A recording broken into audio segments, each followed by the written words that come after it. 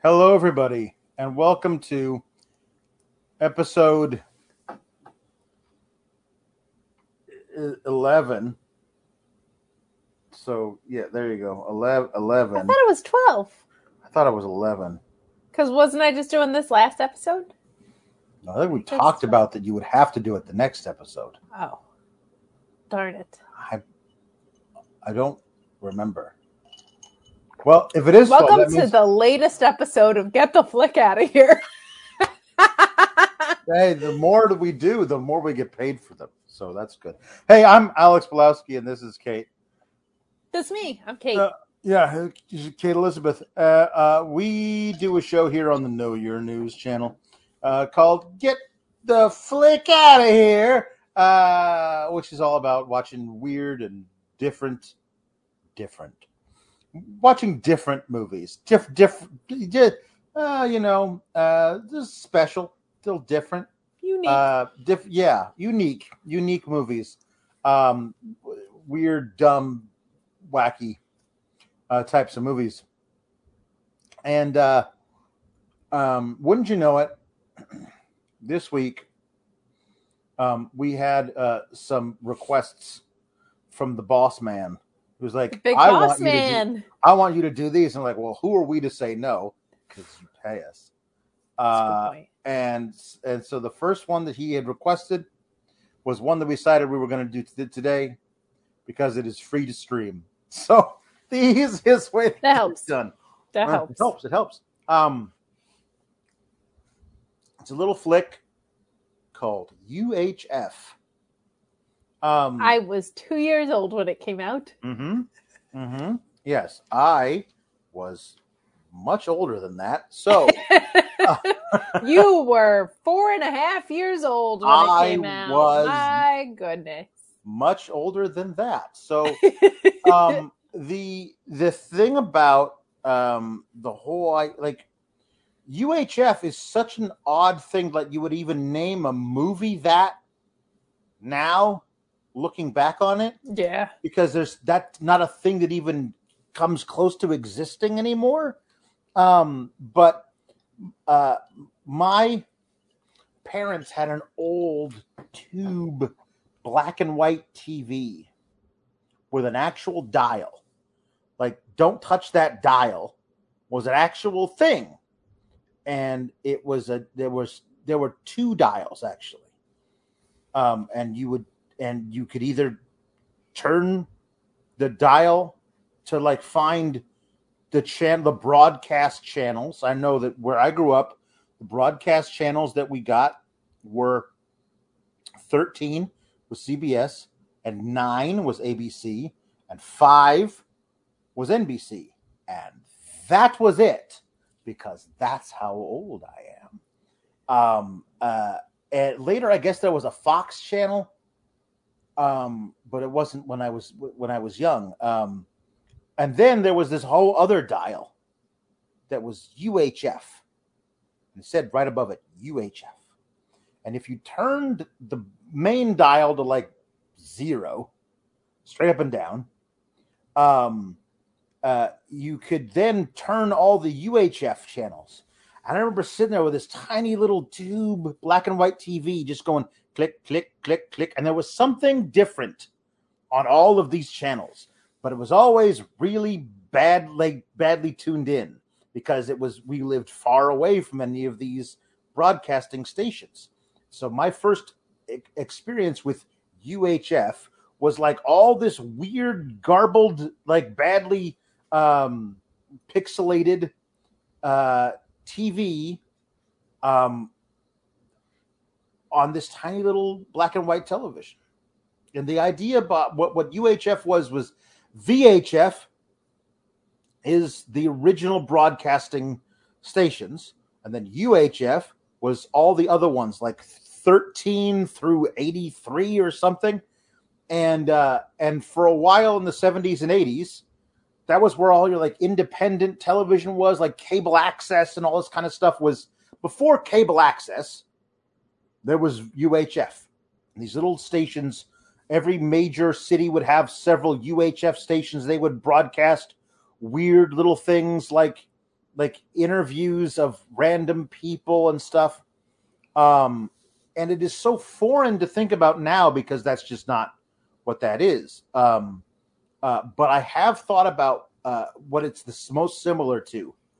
If you have a streaming TV or like a Roku box or whatever, and you go, I would like to add more streaming channels to my streaming TV. You can go and you'd add all these random little niche things that from all over the web. Like, this is a thing. And that's what UHF kind of was. Like, you could find a little channel that had random crap on it. And maybe you had no interest in it, but it's out there. And that's the closest I think that exists now to what UHF was then. And then when when TV made the full switch to digital, like, UHF just disappeared. But it had fallen out of favor long before then with the advent of cable. But before everybody had cable, there was this thing called UHF. And for some reason, in 1989, they made a movie about it starring Weird Al Yankovic. That so endeth the lesson about the history of UHF. That's it. That's the whole podcast. We hope you guys enjoyed it. Yeah. So I, being so young Yes. and fresh and hip. A baby. A literal baby. But the first thing I knew of UHF was the song UHF from this movie and the music video that went with it, and my dad explaining to me what it was a parody of and stuff like that. So that was my first window into UHF, and then my dad explained to me some of the stuff that you just told me. But I didn't know what any of it was, but I loved Weird Al growing up. I had several cassettes. If you are not old enough to remember UHF, but old enough that you remember cassettes, that's my that's where I fit in on the spectrum. But I just and there were some songs I didn't even know what he was probably talking about or what songs he was originally parodying, but I loved Weird Al Loved it. growing up, and Loved it. Still do, honestly. I think he has such a special place in music and music history. And just I don't know, he has a very carved out special place in my heart, Weird Al, for some reason. I always just, even when I was a little kid, before we had the 5 CD changer, I had Weird Al tapes along with the Lion King soundtrack and Aladdin soundtrack and what else? Mariah Carey Fantasy, I think. So a fun array in my household for things like that. But yeah, that was all before I knew what UHF even was. I knew of the music video parody that's in this movie and the movie before I knew what UHF television was 100%. Yeah. I went through my Weird Al phase as I think so many adolescent boys do. Especially if you grew up in that era, because that was some prime Weird Al. That was when he released the Nevermind spoof album, which had great things in there, like obviously Smells Like Nirvana as opposed to Smells Like Teen Spirit, and The White Stuff, Not the Right Stuff, which was all about eating Oreos. Some of those things were really, really simple. Amish Paradise is a top 10 for me. Right. And that was later. That was when he got but before, in the 80s, he was releasing 2 or 3 albums a year. He was just cranking out these brilliant parody songs. That from Michael Jackson's Bad, it's so many. And you're right, they were album after album after album. I think he thought he was going to capture a moment in time, but his career just continued, which is kind of cool. It was no one's I saw him in I went and saw him in concert in the late 90s, and it was just crazy to me how how much energy he had as a performer too, like running around the stage from accordion to accordion, like changing costume and going crazy and playing all these instruments, while his band just what mimicked perfectly 10 different kinds of music. Like that's really hard to do. You can be a really great rock band, but it's hard to be a really great rock band and a really great polka band. Like that's hard to do, but they were able to do it because it's what they did.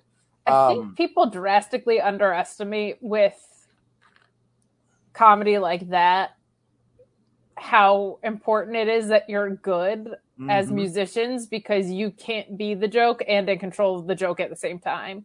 No. You get one or the other. And like if he had a shit voice, it wouldn't work. If his band sucked, it wouldn't work because they would be the butt of the joke. But you have to be really, really good as musicians in order to stay in control. Yeah, so I mean, I don't know. For those of you who don't know, Weird Al Yankovic is the greatest parody songwriter in the history of the world, and that's what his claim to fame was. But he also wrote a lot of his own stuff. But it came to a point where some of the stuff that he was originally parodying was before my time, and I had never heard some of the originals that he was parodying until later, much later. So I knew that a lot of his stuff was original works, and so I would go through life assuming that one song or another was a thing he had wrote himself, and then later I heard the actual song and said, "What?" Because I remember I thought that what a brilliant song was that he came up with out of whole cloth by himself, just off the top of his brilliant noggin. I Lost on Jeopardy. It's a brilliant song. But it was like 6 or 7 years later that I first heard the song Our Love's in Jeopardy. And I thought to myself, well, of course he wrote that song. Of course he wrote the song because the original is so ridiculous to begin with. It begs to be parodied. Asking for it, yeah.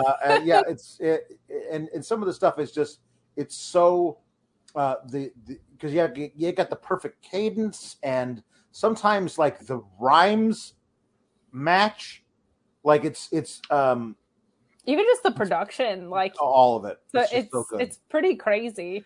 And this is the thing about UHF that I think hurts the movie. They only have Weird Al sing one song during the film. Weird Al plays a guy who's not a musician.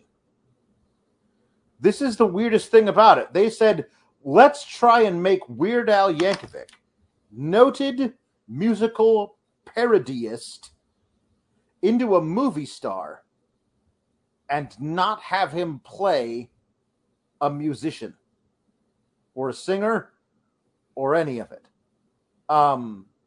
And that's a bad decision on their part.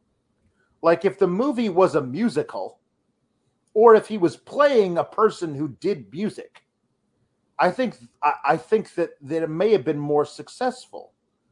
And I don't know if this was like a plan to like make Weird Al a mainstream movie star to help him sell albums or what, but it showed a lot of his comedy chops, like the idea, the weird bonkers ideas that he had kick around his brain that didn't need necessarily to be set to music, but which is all well and good.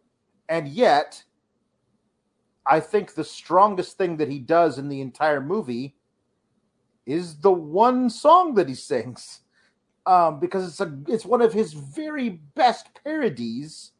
It's a parody of Money for Nothing and Chicks for Free by Dire Straits, but he turns it into basically the Beverly Hillbillies song. It's so good. Instead of I want my MTV, he says Beverly Hillbillies, and they just sings the actual Beverly Hillbillies lyrics Hills, that is. with this song, which doesn't even make any friggin' sense. And it's so great, and the video is such a perfect parody of the original Dire Straits video. Like, it's so great, and it's just a dream sequence. In the movie, he falls asleep at work, and he has a dream that he's the lead guitarist of Dire Straits singing the Beverly Hillbillies song, but like, it doesn't make any sense. Like, it's a thing. It's fine. It's fun to watch, but it's like, we'll talk more about the whole arc of everything, but that stands out to me as being like, well, that's your movie. Figure out a way to make that into the movie and to have him do weird things. Like have him be a guy who's struggling to be an actual musician, but then decides to like play a cover of a song at some random bar mitzvah or whatever, but he doesn't remember the lyrics to the song, and he comes up with his own on the fly, and all of a sudden that shoots him into like local stardom and then regional stardom, and then all of a sudden he's playing the Tonight Show, and he has no idea how he got there. And then you could do kind of, this is actually would predate the thing that I'm talking that they should parody, but I think they would have been smart enough to figure it out how to do it anyway. You do behind the music, like an actual live behind the music with all the people being like, because what is behind the music if not basically like taking This Is Spinal Tap and turning it into an actual thing. Yeah. And so you basically do This Is Spinal Tap, but with Weird Al Yankovic and all of his buddies, like yelling at each other, doing drugs, and sleeping with promiscuous women on the tour bus, yelling at each other about what song they should parody next. Like, I think you could have really made Weird Al into an interesting household name by making the movie closer to what he actually was as an artist, as opposed to, let's make a movie not at all about this and cast Weird Al Yankovic in it. Well, I think he was part right. Like, he was one of the writers of the movie. Mm-hmm. So maybe that was like a decision he made. But there's also, even in this movie, there's so many side avenues for more songs he could have written. Because there's such an emphasis on him using his imagination. We'll get more into it. But like, essentially, they lean into this insane, wacky programming as a way to boost their ratings. And you could have easily had him doing some sort of like weird musical or something. Like there are opportunities in what they presented already for him to have more music in it. So whether they went your route or just kept to this script, I think there were probably more chances. I'm wondering if this, because he also had his own TV show for a minute. Like, yeah, I wonder if he just had his own desire to kind of like do something creative that was separate from that. But like, I don't know. I agree with you. Like, it was so funny and perfect and spot on. And my God, the music video. And like, also just the idea that that song was like about MTV, right? Like the I Want My MTV stuff and like music television. And we're talking about this like weird UHF television stuff, like is such a fun parody on itself. But I agree with you. I feel like there were probably more opportunities within the film itself to do more with it. So we talked about what the movie isn't. I guess we'll talk about now what the movie is. Sure. It begins with a fairly spot-on parody of the beginning of Raiders of the Lost Ark. I don't know why, because at this point, like, Raiders of the Lost Ark was like 7-8 years old at that point, so it was like it wasn't like it was timely. But it's pretty spot on. With him, of course, as Indiana Jones, and then these two random guys, being his Hispanic guides through the woods. There's the one guy who's definitely a criminal who pulls a gun on him, and he turns around, and just like Indy does, Harrison Ford in the original movie, he uses his whip to knock the gun out of his hand. Did I say knock the gun out of his hand? I meant like completely amputate his arm. And I don't know if you noticed this, Kate, but I noticed it the first time I saw this movie and every time since, and it always kills me because I know it's intentional because that's who Weird Al Yankovic is. The guy pulls a gun with his left hand and holds it out. And then he whips him, and then the whole arm drops to the ground. And when it does, it is quite obviously a right arm holding the gun like this.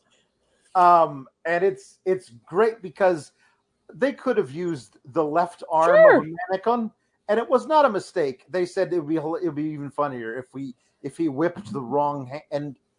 And this time I was watching it, going like, this is a really long dream sequence.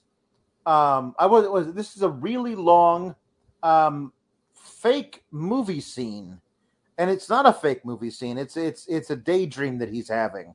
But I forgot about how this really, there's so little of it that's actually himself doing anything in the real world. It's all like in his own mind. But he goes into the cave with the guy. He says, "No, you cannot go any further, senor. That sign, it means we should not go any further." And so that guy leaves, and he backs out of the cave. And as he stands there in the cave entrance, he is run over by a train. And there's also a million signs that just say "wrong way." Well, that's the thing, is that after that guy leaves and gets by a train, then Weird Al proceeds, and he walks by. Do not enter, wrong way. Do not back up, severe tire damage. All of these signs as he walks past. We cannot go any further, senor. Look at the sign. We cannot leave. And it's not like a sign, but it's a sign. Yeah. That's great. And the thing that he comes upon is not a golden idol, but it is an Oscar. So in some ways it is a golden idol. And it is an unobtainable object. And then he runs away from the boulder with the Oscar. And the boulder follows him through very bad green screen all over the world. And then eventually he gets so tired from running away from the boulder that he falls down and is rolled over by the boulder and becomes like a greasy spot on the ground. It was at the wrong way sign that I remembered how much that this reminded me of, like, because I had forgotten before. I remembered that there were a ton of parodies, but like that same type of sense of humor that was like the Naked Gun movies and Airplane. I was like, oh my gosh, I forgot how much in that same vein this movie is. And I love comedy like that. Airplane's one of my favorites, especially. Oh, yeah. And then we realize that it's just him. He's had this, I don't know, 6.5 minute fantasy sequences played out in his brain while he is manning the grill at a burger joint. And Burger World, I think it was called. I believe it was Big Edna's Burger World. And then he talks some shit about Big Edna. He frankly does a little bit of body shaming. It's true. It was 1989. It was. And then Big Edna overhears him and his best friend, Ed? I don't remember what the best friend's name is. And that'd be pretty lazy. Bob. And Big Edna fires both Weird Al Yankovic and Bob. By fires, I mean literally throws them across the parking lot. And then Weird Al goes back to Bob's apartment to talk about where they should apply for a job next, because Weird Al keeps getting them fired because he daydreams too much and I guess, insults the people who work there. Also, there's Getty Watanabe from 16 Candles, I think, is a neighbor who runs a a very violent karate instruction school Yes. where I people forgot that this are cast was such Cracker yeah Jacks too in general. are literally being punching through walls, and that's how Weird Al Yankovic says, "Oh my God, look at the time!" By looking at the watch on a man's arm that is punched through the wall, and he has to leave. And he is dating, I believe, living with Victoria Jackson from SNL. Now, since then, she's lost her mind and gone absolutely way off the deep end. But at the time, she was a darling of SNL, and she's his very put upon girlfriend, um, and she wishes that he would be, hold down a steady job and be somebody that she could rely on, but he can't because he's got dreams. Got all these big dreams, man. He leaves dinner with Victoria Jackson, I believe her name is Terry, and goes to his aunt's place. I think that's who this is. Yeah. His aunt, and she is very sympathetic to his plight, but knows that he'll get another job. And then Uncle Harvey, who was a degenerate gambler, but he's on a hot streak, wins the deed to a UHF station in town, and he was planning on selling it, but his wife, Aunt whatever her name is, convinces him to make Weird Al, whose name is George Newman, which is just a weird.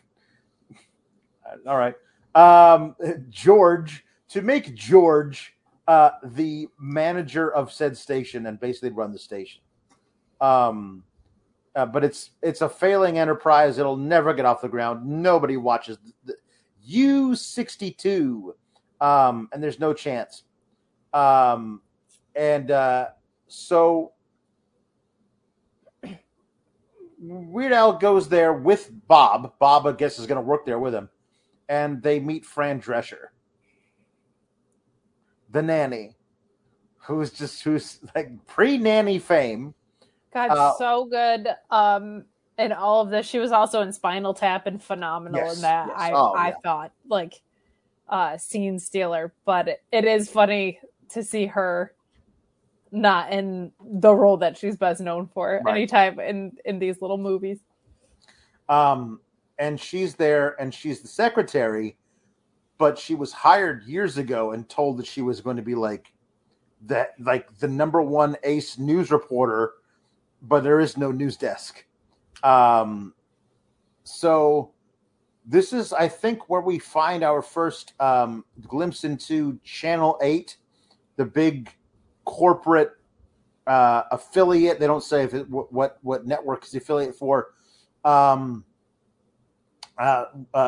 by Kevin McCarthy from Invasion of the Body Snatchers and Inner Space and all kinds of movies. Shout out to his daughter, who I went to college with, Tess. Oh. If you're out there somewhere watching this, how's it going, Tess? God bless you. Good friend in college. Tess he's McCarthy. Great too. Yeah, he's yes.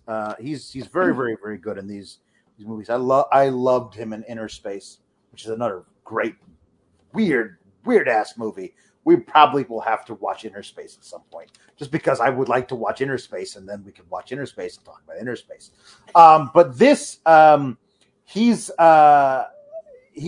evil, obviously. He's obviously evil, and he's got a bunch of sycophantic yes men who, including one of them who is his own son, who will, he can bark orders at. He fires the janitor for losing a very important report. The janitor, of course, is played by Michael Richards, who played Kramer. Like, this cast is ridiculous. Too good. I'm going to say too good for this movie. Also, because I remember seeing this movie, but it was a long time ago. I did not remember how crackerjack this cast was for something that I think it's fair to say is probably like cult classic-y, if you could Yeah. even go that And far. I don't know what the budget could have possibly been on a movie like this, but like, Yeah, this was pre everybody's stardom, clearly. yeah, Like, yeah. clearly, yeah. But anyway, this is Michael Richards' best performance. He's better than Kramer here. Like, it's Unbelievable. Stanley Spadowski is the most earnest and truthful portrayal of a developmentally disabled adult I think I may have ever seen. Like, honest to God, he's really is. There does not feel like there is an ounce of judgment in the portrayal of the character. Mm-mm. It's just this guy who's just so loves being a janitor, and has a knack for this other thing that we find out later what he's so great at. But he gets fired unjustly because it turns out Kevin McCarthy was sitting on the report the entire time. George Newman is there to, for some reason, the mailman delivered something mistakenly to U62 that should have gone to Channel 8. So he was there to turn it in, I guess. And that's when he meets Stanley Spadowski, Kramer, Michael Richards, and hires him to be the janitor at U62. And that's how the whole thing starts. Yes, he also meets Kevin McCarthy, who's just an asshole all around, but thinks he stole the report. Right. Like, that's his first thing and first deal there. I will say a symptom of 1989, not the most diverse cast in the world. A lot of white people and white old guys. However, a bunch of radio executives, it makes sense that they're a bunch of like average. That would have been dudes. true to the time. I believe there's one black cast member who is the morbidly obese cameraman for U62. Yes. Who at one point gets his own show on the network. Yeah, it's so they start trying to figure out a way to like make U62 into a viable program so that they wouldn't lose money. Bob crunches the numbers and says, we're going to be flat broke by the end of the week. So this is around the time they start seeing like commercial parodies and weird, like the normal type of UHF stuff that you would normally see, which is one we see George Yankovic interviewing what we are told is the high school shop teacher, played by the brilliant, wacky stand-up comedian Emo Phillips. And if you've heard Emo Phillips speak, you know exactly what that is. And of course, to prove, like, showing off, this is what a table saw does. He amputates his own thumb, and there's blood everywhere. And whoa, it's my face red. And he's the crazy Emo Phillips, but and like my finger sprung a leak kind of bleeding, like to go along with it. It's perfect. Oh my goodness. That will happen. But the parody is what happens, but the actual thing of I'm here with the local high school shop teacher is absolutely an interview that would happen on a UHF station. Which is why they're so weird and why nobody watched UHF.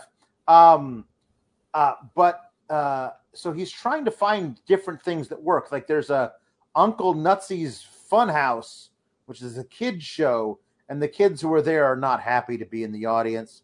And this is Weird Al Yankovic trying to be Uncle Nutsy or whatever, and it's not working all that great for him. This is also where he somehow he sends word via a commercial. It's a static piece of paper in front of the camera, and then his own voice over the airwaves saying to his dental hygienist girlfriend, "Bring your mom and dad to the fanciest French restaurant in town, and I'll meet you there to take you out for your birthday." And then somehow, after having sent that, he forgets that he sent that, and also forgets that it was her birthday, and leaves them sitting there alone until late into the night, when he realizes that, oh no, I forgot all about it. And then it's she calls the station from the payphone and says, "From now on, you can forget all of my birthdays because we're through." And so he goes into a deep, dark depression. And he says, hey, Stanley Spadowski. Hey, Michael Richards. Hey, Kramer. Would you like your own show? Great. You're Uncle Nutsy now. You can do your show. What does it matter? We're going to be broke by the end of the week anyway. I don't care. I need a drink. You don't drink. I have a meeting to start. And they walk, I don't know, across the street to a bar filled with patrons. And they're all watching on the TV Stanley Spadowski, who's a natural at hosting a kids show because he talks and thinks like them. It is incredible what an innocence it was played with. Like, yes. Michael Richards was really, really in, again, a decade at a time that was probably getting off on making fun of things like this. Like, an excellent, honest portrayal. It's really sweet. Yeah. And so he becomes such a sensation that the entire station starts raking in ad revenue and money and all this stuff, and they start having all these new shows. Including, I forget, now there's a news show hosted by Fran Drescher where she does on the spot reporting and all this kind of stuff. There's a practical jokes show starring said morbidly obese black cameraman where he just trips people coming out of the supermarket, and that's the whole practical joke show. There's a show with a guy named Raul, I think, who's likes animals, and it's shot in his apartment, and he just keeps throwing dogs out the window, and they don't land so good, and it's a very odd little show. He's like, "Hey, little Fluffy, I'm going to teach you how to fly today." And then throws the dog out the window and just goes, "Oh, no," basically. It's so funny. I mean, it starts innocently enough, like, "Hey, I want to introduce you to this turtle. Here's a turtle. He's got these stubby little legs, and he's got this house that he lives in. It's a shell, but it's really his house." I'm like, "Hey, that's good. That's educational for the kids." And he's like throwing dogs out the window. We're like, "Okay, now we lost you." I think it's Bob and George both look at each other and basically are like, "Where'd you find this guy?" And he's like, "I thought you hired him." I thought you hired him. They realized they never hired him. Great gag. There's a few more like these little parodies of things. Gandhi 2, where Gandhi gives up his life of being a peace activist and decides to become a hard-bitten cop in the big city. These are things that were a lot of these deals feel like they are rejected SNL skits, and like, I don't know if that was going to work. Okay, great. I'll keep it in my back pocket, and later I'll make a movie. And so there's all of this is happening, and then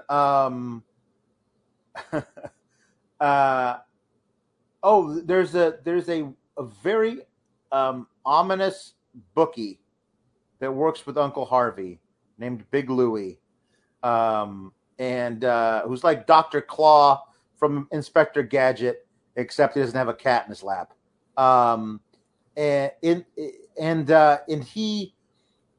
he basically says, "Hey, Uncle Harvey, you lost a big on the ponies, so you need to come up with $75,000 in 2 days, or I'll kill you."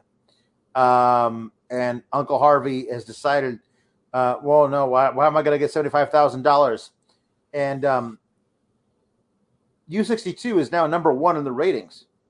So also in this scene, though, I love that 2 things. One, the uncle is just on the phone in the pool. Yes. Which was, keep in mind, pre-cell phone, like huge cordless phone, drops it in the pool, but it's still working. And then the bookie, in place of a hand, can also put like a cleaver. Mm-hmm. And to imply that he's going to kill him, he puts his cleaver hand and chops like basically a salami or a tube of meat or whatever. Mm-hmm. But you see him change his hand into a cleaver, and it's just a really funny scene. But this coincides with Kevin McCarthy being told that that U62 is now number 1 in the ratings, beating Channel 8. Everyone is watching U62 because they are a sensation now. And they also, in an earlier scene, sorry to interrupt, but please do. They tried to warn him basically that Channel U62 is coming up. And it's like this ad exec in a cowboy hat with a mustache. And he kicks him out of the office and says, "And take that ridiculous thing off." And he takes off his mustache and not the cowboy hat. It's like such a stupid, fun detail that I was like, this is like Airplane so much to me, that read of like these lights are blinking out of sequence. What do we do? Make them blink in sequence or whatever, like all that silliness. So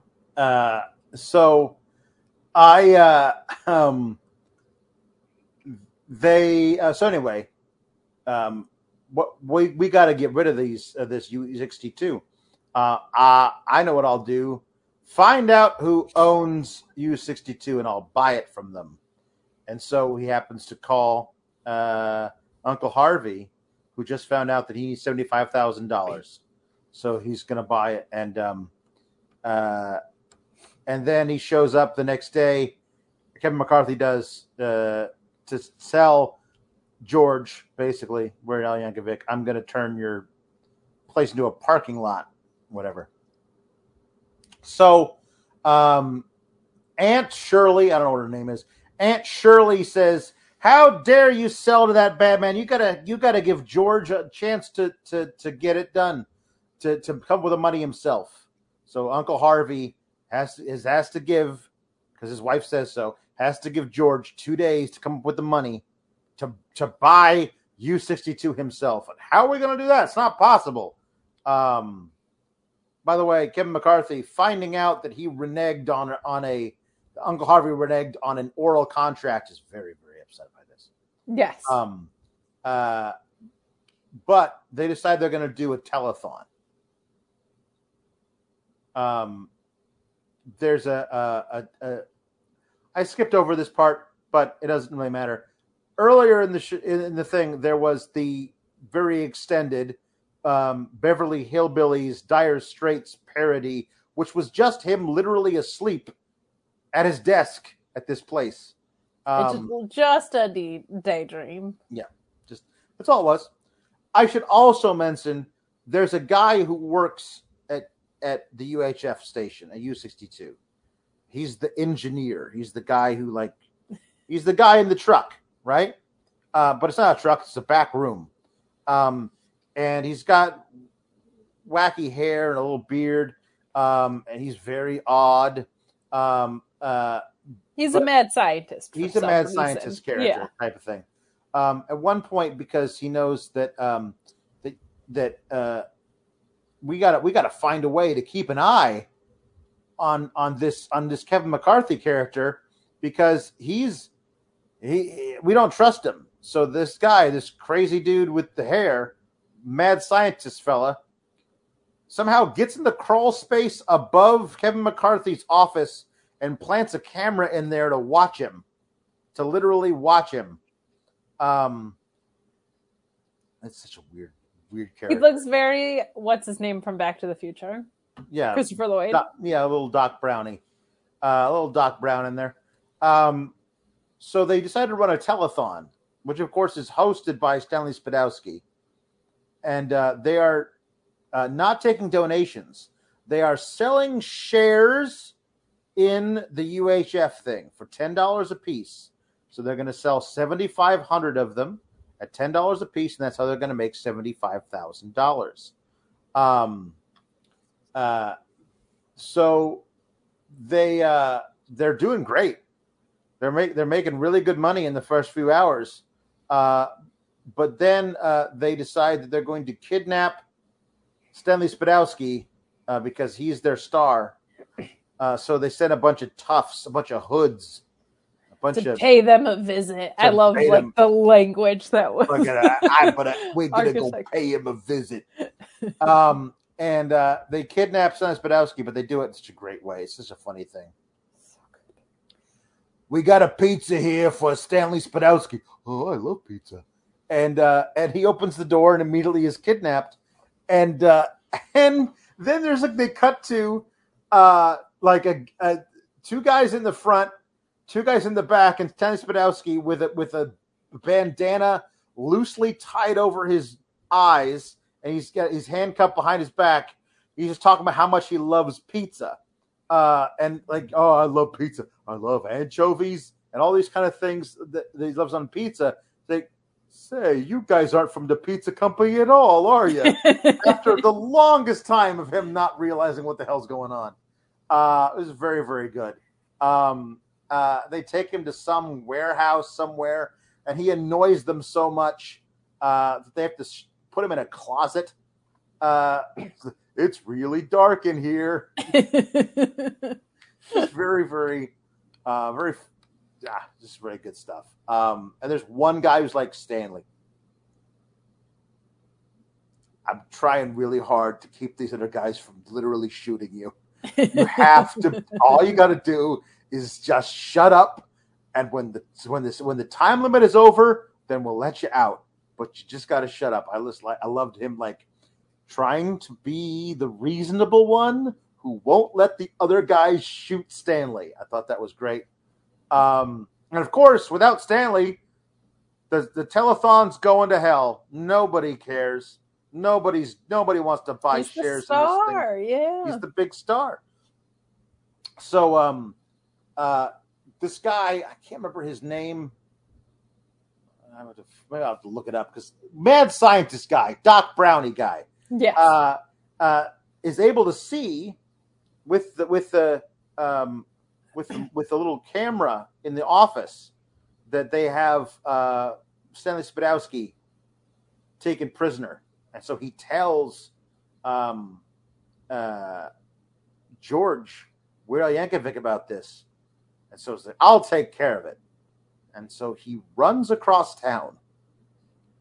And while he's running, he has a daydream that he is Rambo. And it's one of those things of I don't know exactly if this worked, but I do admire their commitment to the bit. Because they put Weird Al in a really good looking for 1989 muscle suit. That looked pretty damn realistic for what it was supposed to be. It looked like he was in a body cast more than a suit. It was very, for 1989 good, for present day looked like hamburger meat. Right. No, it's not great. He looked like the end of Ric Flair's career where he looked like a melted candle. It was kind of like that. Yeah. But he's trying to be Stallone, so kind of. Oh, it worked, yeah. Yeah. But anyway, he's got the bandana little thing tied around his neck, and so he of course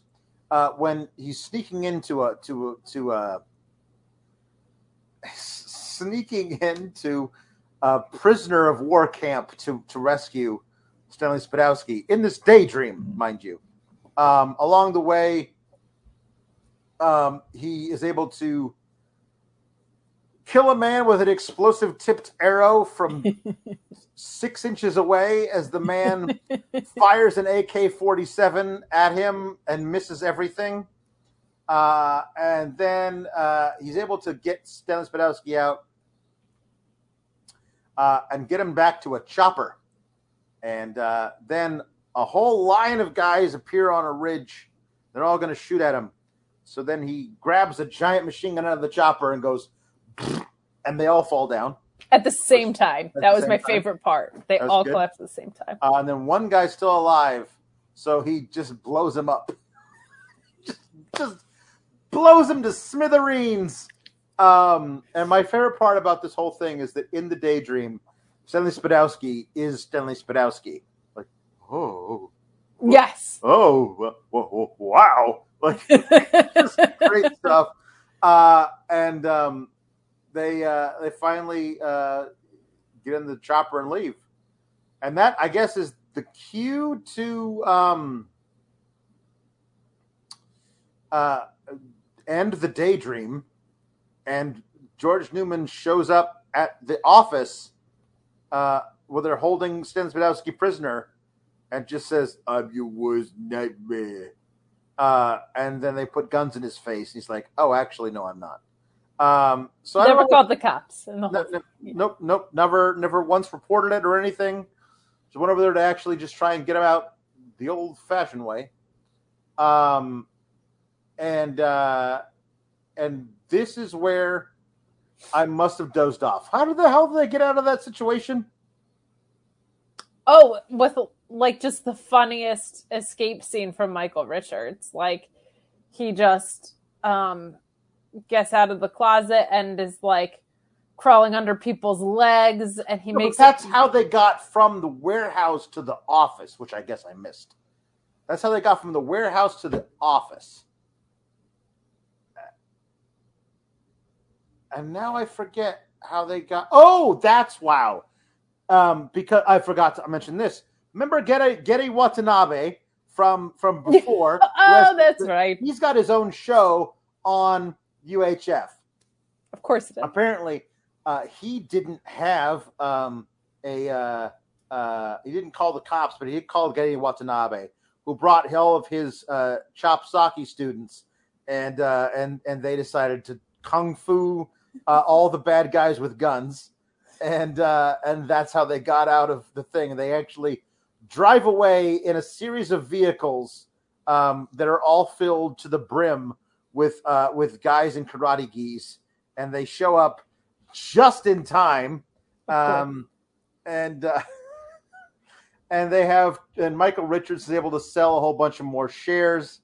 Kevin McCarthy shows up with his suitcase full of cash, and Uncle Harvey's there, and it's like, hey, we're gonna be a little late, but we're definitely gonna have the money. It's like, but then Big Louie's limo pulls up, and a Big Louie is absolutely going to chop off all of Uncle Harvey's limbs in the middle of this very crowded parking lot with literally hundreds of witnesses who have all showed up waving $10 bills in the air so they can buy a share. And Uncle Harvey doesn't think to, like, I don't know, go inside the building right behind him and lock the door just long enough for Weird Al to get enough money, because they're at like $73,140 or whatever.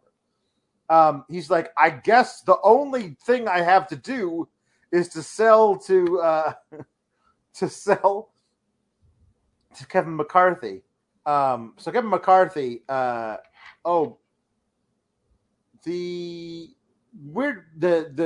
mad scientist guy records Kevin McCarthy saying mean things about the town. This community means about as much to me as a festering bowl of dog snot.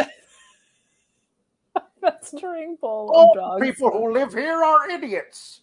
he cuts a hell of a wrestling heel promo. He does. Everybody who lives in this town is fat, and they smell bad because this town smells bad. So the stink of this town gets all over the fat people who live here. It's very, very, it does a whole thing. So at one point, he decides to, in a plea to get everyone to stop donating to the telethon, he decides he's going to do a special commentary on Channel 8, and Doc Brown guy like supersedes it, like ends that feed and puts in the feed of this guy when he thought nobody was watching, talking about the bowl of dog snot, the heel wrestling promo. It's also so funny because when you see him back, like doing his mad scientist work, like there's tubes of chemicals and stuff, like completely unrelated to anything like technology wise. No. He's always doing some like chemical experiment. Yep. But yeah, he's a genius in this way too, I guess. Right, exactly. So that's why this guy has to resort to spending $75,000. But I'm going to get on the microphone and I'm going to tell these people what I really think of them. So he does that while they actually get over the hump of $75,000 because, and I should probably mention this, there's a homeless guy who appears throughout the movie asking for change. And at one point, Kevin McCarthy gives the guy 1 penny. And he, we think the joke is that he goes, "Oh, gee, thanks, mister. Wow, thanks so much for this penny." And you think, oh, the guy's a little crazy. He's gone a little off. He's a little insane, little crazy, because you shouldn't be celebrating getting a penny. But the reason he's celebrating is because apparently he's a coin collector, and he recognizes that it's like a double face Lincoln from 1955 or whatever, and it's worth thousands of dollars. And so he sold it to get all this money, and that's why he wants to buy all these shares of this place. So his buying of the shares puts them over the top. And I think earlier we know he's not just asking for money because doesn't he say, "Do you have any change?" Yes. And Weird Al gives him 4 quarters, and he goes, "Here's $1." I think that happens earlier. So he's like literally asking for change. That's the first time we ever saw him. He's like, "Change, mister? You got any change?" "Sir." And he gives him 4 quarters, and he gives and "Thanks, mister," and gives him $1 back. So he's which is so great because it's like he's literally asking for change. Just looking for change. Change for $1. He's trying to do his laundry. He's trying to do his laundry. Gonna go down to the go down to the little those little old things they used to have where you could like put in a couple of quarters and open the thing and get a newspaper out. Yeah. He just wants to look at the want ads. He's just being anyway.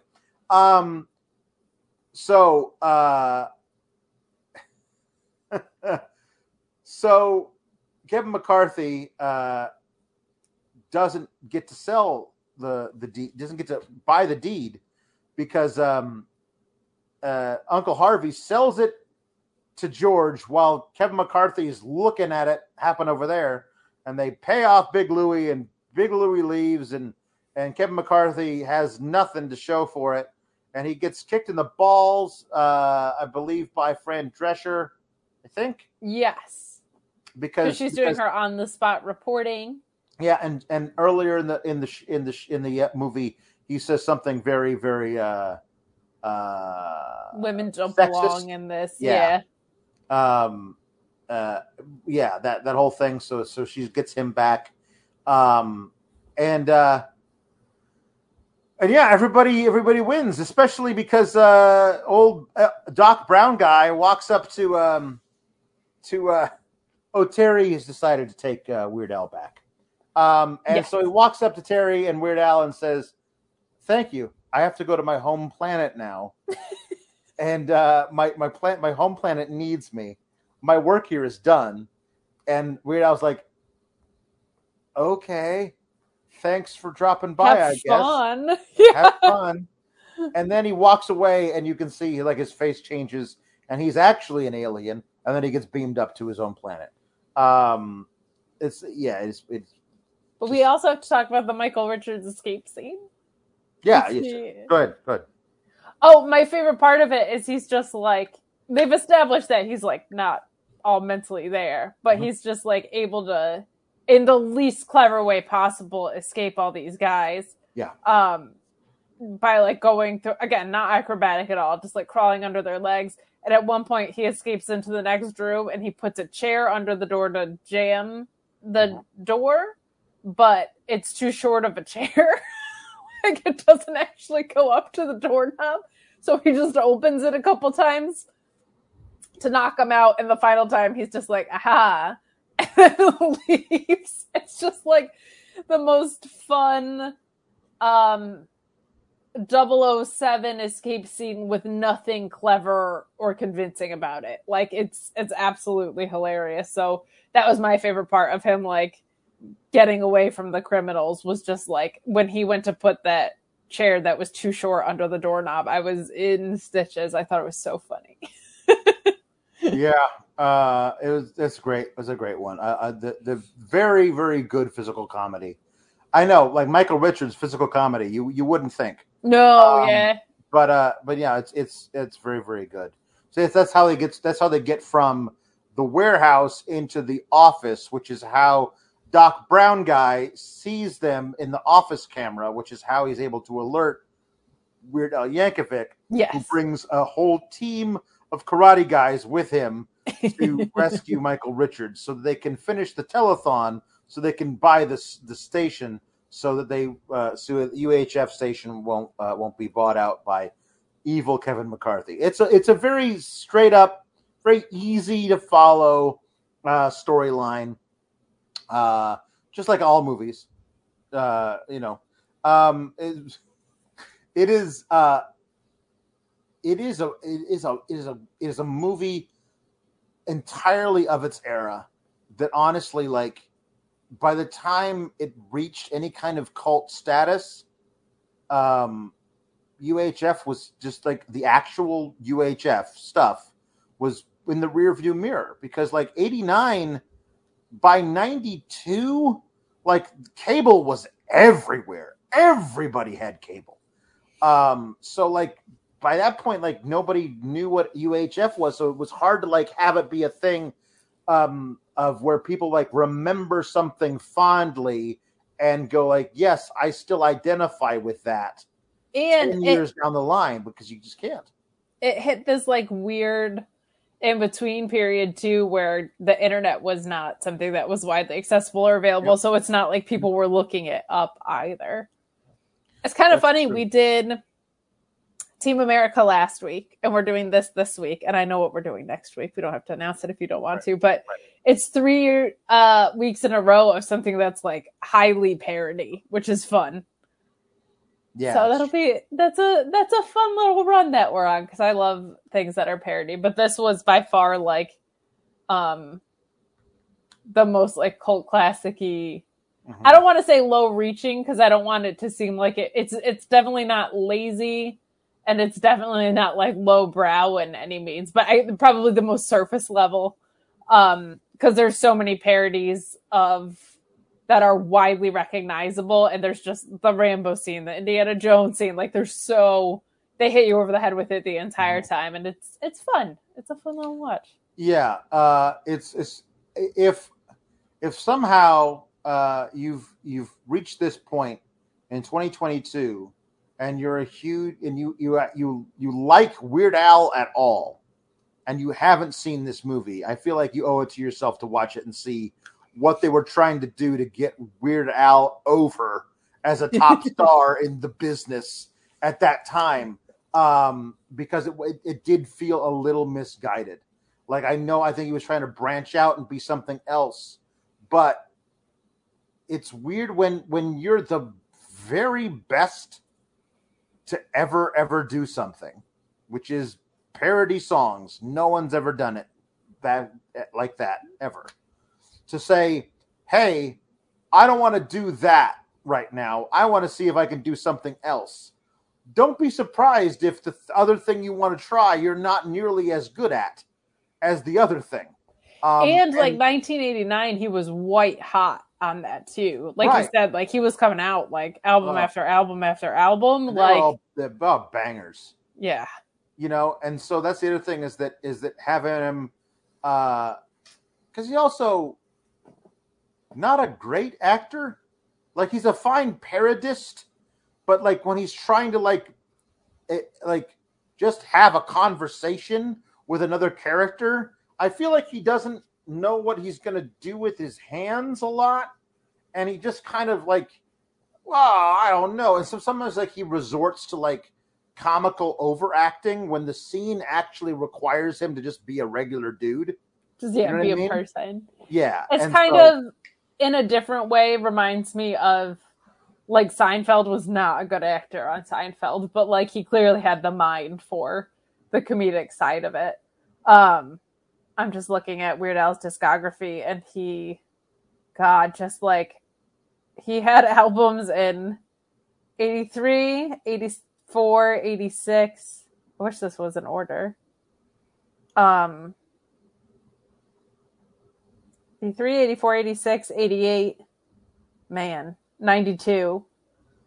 And this came out in 89. So he went from like 3 albums in a row to a movie back to, and Off the Deep End was 92. So, yeah. my goodness. Yeah. Like, even worse was the one that had Fat. Gosh. Lasagna was probably one of his most famous ones, right? My word. La la la la lasagna. Yeah. Just crazy. He parodied the Kinks' in hindsight transphobic Lola with a song called Yoda, and it was perfectly done as a parody of Star Wars and everything Star Wars-esque.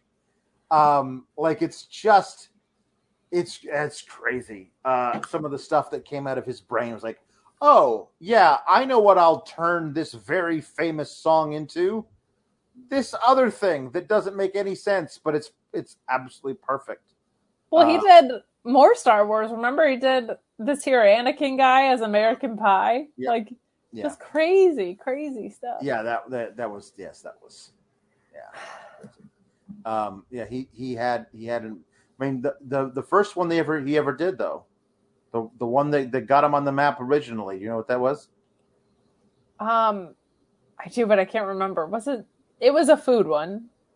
My Bologna. There, yeah. It was a song. It was My Sharona by the Knack, but it was my Bologna. My all time favorite one is honestly one of my all time ones because I love the original song. Is instead of the Eye of the Tiger, it's the Rye or the Kaiser. He's come up with an entirely new sequel to Rocky, where Rocky gets old and fat and buys a deli, and it's just so rich with imagery, and you can totally see like what would actually happen. It like the champ, like he stopped boxing. He got fat, got to do something. He bought a deli. And just the way that he weaves all the stories together. He's just so funny and so smart because it takes a really great brain to come up with all of that stuff. And then the talent to be able to play it. I could write a parody song occasionally, but I couldn't play any instruments to like actually make the music. But he plays like 6. So like he's just crazy smart and crazy talented. People underestimate like how complex an accordion is of an instrument to play. Oh, like dynamics, side keyboards, like it looks easy because there's so much just like action, but that is a tough instrument that people don't give enough credit for. I mean, Smells Like Teen Spirit is probably my favorite. Can't Watch This is a classic. Like, there's so many. Can't watch this. Do do do do.